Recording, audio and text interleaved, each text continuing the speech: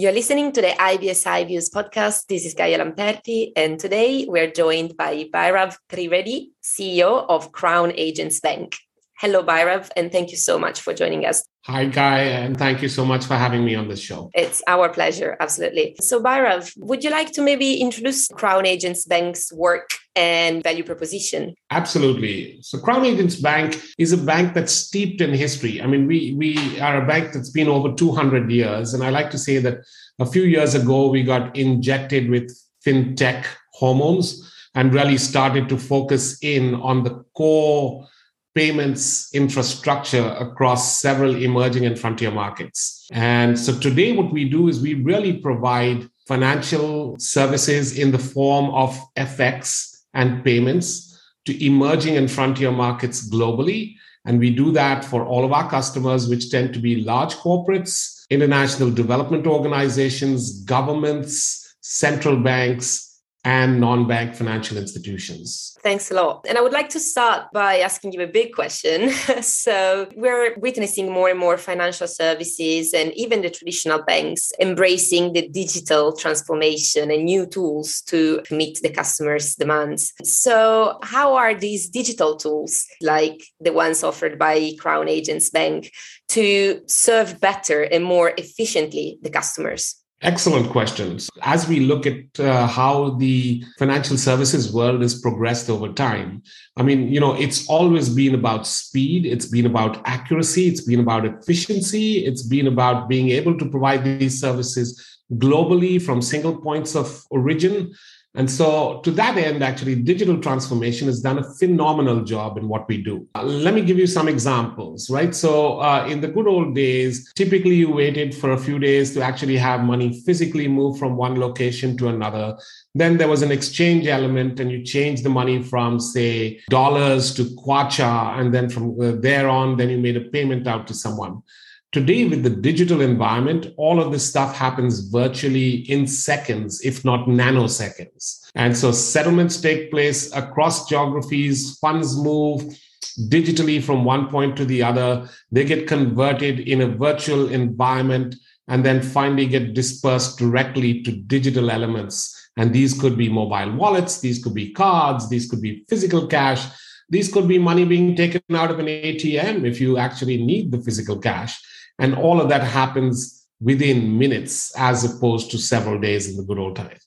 So that's number one. I think the second thing is also what tends to happen is when you've got a digital or an electronic means of doing this, you tend to significantly reduce errors that could be human errors or errors because of some subjective decisions being made. And so to that end, I think, we are seeing a lot of that in the industry, and that's actually leading to a lower cost of these transactions, greater efficiency, definitely, faster settlement, better accuracy, all of those things together. Absolutely. And, we mentioned the benefits for the customers, but this also is for the businesses as well, because specifically in the foreign exchange vertical, for example, the competition is fierce now, and embracing digital services becomes key for the business to remain agile and afloat. So how has Crown Agents Bank embraced that as well? And how quickly did you realize that was going to be the way, and what are some of the implementation that you adopted to basically keep up with the pace of the demand? Absolutely. Another great question. So, as we look, so take away from the consumer and get on to the actual banks, some of the benefits for them are definitely, I said, number one is the faster settlement times because of the virtual environments that we leverage. The fact that the money is moving digitally in some sense through notifications,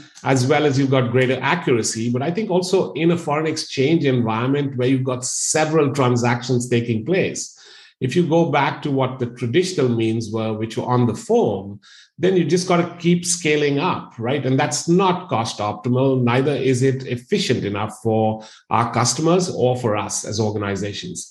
So what Crown Agents Bank did was a few years ago, we realized that this needs to move on to a complete digital platform. And to that end, we decided actually to leverage technology to really improve our services. And to that end, we acquired a payment gateway with a company called Segovia, which we took on board. and then integrated that entire piece with our back-end processing platforms. So here's some of the things we've done. Today, we've got a very powerful foreign exchange trading platform that's available directly through Bloomberg, Reuters, 360T, and a number of other platforms. And what it allows people to do is go online, enter an amount, and find out exactly what the exchange rate is going to be and instruct digitally to actually do that transaction. So it's completely seamless, takes seconds, and no human intervention is ever required on that piece. We also then took on, with some of the products we provide, which is a payments, which is a pensions platform, we then took on the next level of digital proof of life. So to that end, what we did was we said, okay, with pensions payments, always you want to know, is the individual still alive? Are they, the right person, etc. So there's an ID element, there's a proof of life element, and both those are completely digitized by us. So today we provide this to a number of different pensions organizations across the world, and they are able to pay their pensioners globally, instantaneously, knowing that it's the right person, as well as they deserve to get that payment. The other thing we did was also, we then said, okay, all of this is going to create a lot of back end and back office operations needs. And again, there it is a question about scaling up and having lots of people to manage that. So we said, how do we institute robotic automation on the back office so that we create these little bots that actually can run and do the work of several human beings? And I think there's one is the efficiency advantage, but also the lower error rate, right? I mean, if you've got bots making a decision, I don't have a subjective decision. I don't have a human error piece. It happens automatically and it gets done seamlessly. And to that end, I used to joke with my board that, we have plenty of people sitting there in the operations side. Now you look there, there's no real heads, but you've got all these little bots running around doing all these things. And really, that's what we do in terms of robotic process automation. And then the final last element of this piece is we instituted artificial intelligence and machine learning. And, I know a lot of these are buzzwords, but, this is real applications of this, right? So in case we have an element where, there is some level of personal screening for a transaction to figure out whether it is going to the right person, is this person on any kind of list? Oftentimes you can get names that are very similar and the system will throw them out. We use artificial intelligence to now basically identify, yes, this name was already thrown out twice before. It doesn't need to be rescreened. It is clear, and move on. The second thing we use artificial intelligence and machine learning for is our transaction screening systems.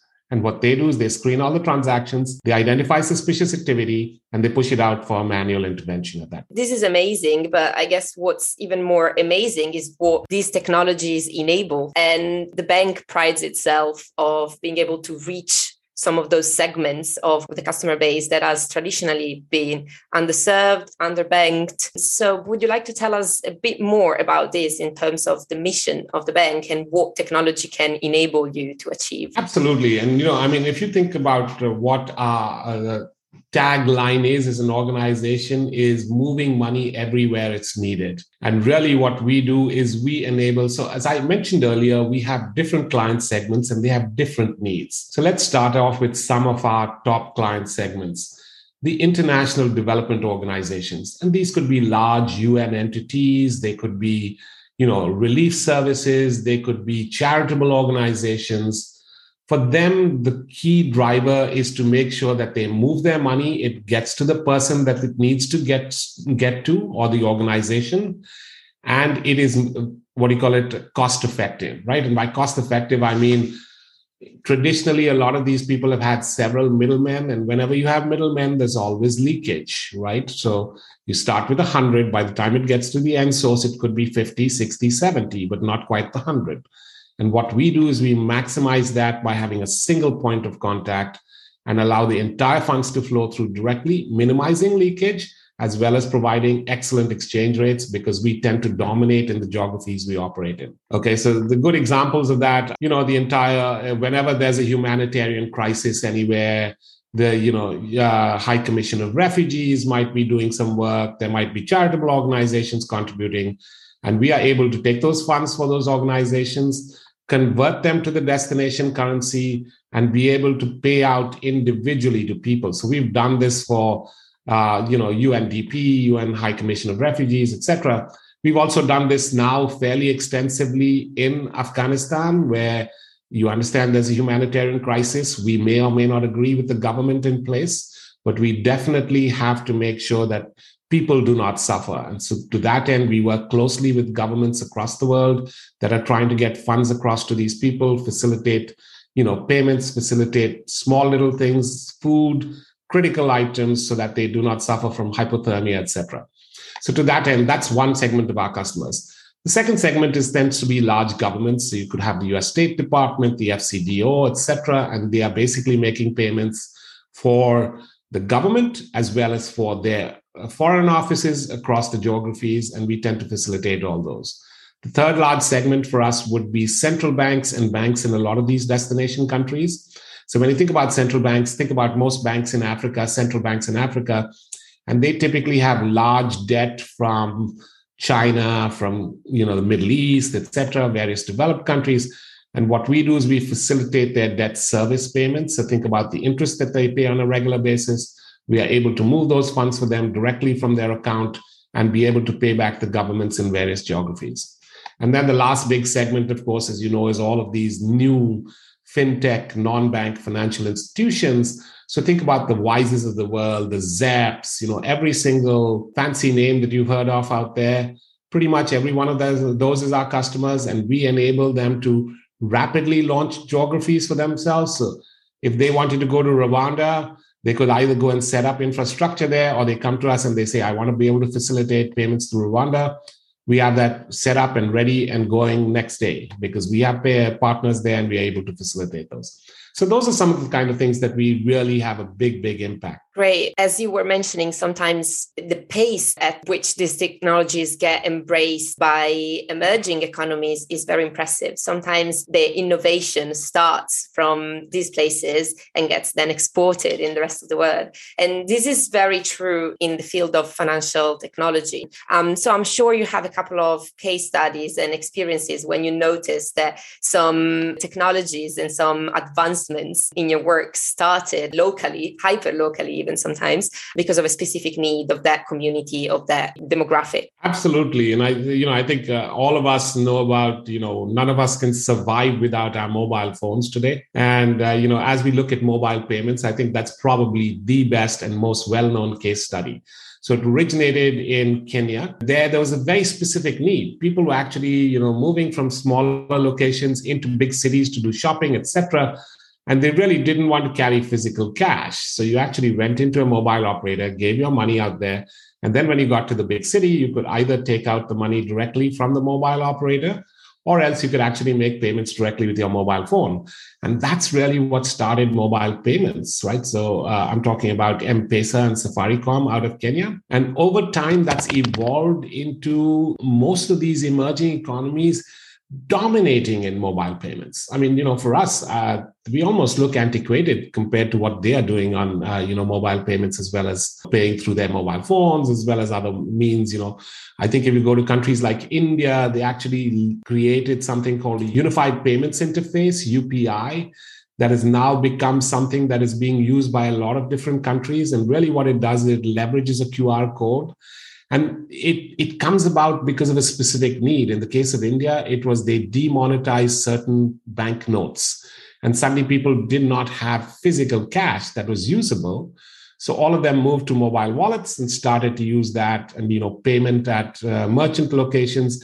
And guys would print out small little QR code that was specific to them. And these guys would scan it and the payment was made. And, now that's started to dominate how we pay everywhere. I mean, how many of us really carry cash these days, right? It's almost scary, but, sometimes when someone asks me for cash and I'm fishing around and I don't even have 20 quid in my pocket, right? I mean, those are the kinds of things we've come into. So I think that's one. I think we'll also see the evolution of what I call, and not crypto, but digital currencies, right? So a lot of these emerging economies are looking at, what they're doing in the area of financial services and saying, great, but could I move to a cashless society by leveraging digital currencies? So today, if you look at it, most of the developed economies are all taking a wait and watch attitude towards digital currencies. But a lot of the emerging economies, like you've got them in the Bahamas, you've got Nigeria, you've got Ghana, all of them, Nigeria specifically made a big announcement about the e-Naira, and they've launched that. You've got China that is actually using the e-yuan. And, all of them are using these digital currencies. And I think that's going to make it much more efficient how governments operate, how they monitor the flow of their currencies globally. And it's one of those things where you actually know Gaia's got 5 digital dollars in her wallet and she paid for 3 of them with this and things like that. So those are the examples. And I think, we'll see more and more of that take off. I'm very excited about what's happening in the world today. And I think it's going to be even more exciting over the next couple of years. And I think we at Crown Agents Bank are specifically excited because a lot of these banks have approached us and asked us to take a lead role in managing some of these things for them. That does sound really exciting. So congratulations, Bhairav, and thank you so much for sharing those insights with us today. Thank you so much. It's been wonderful speaking to you. Amazing. And thanks again. Thank you.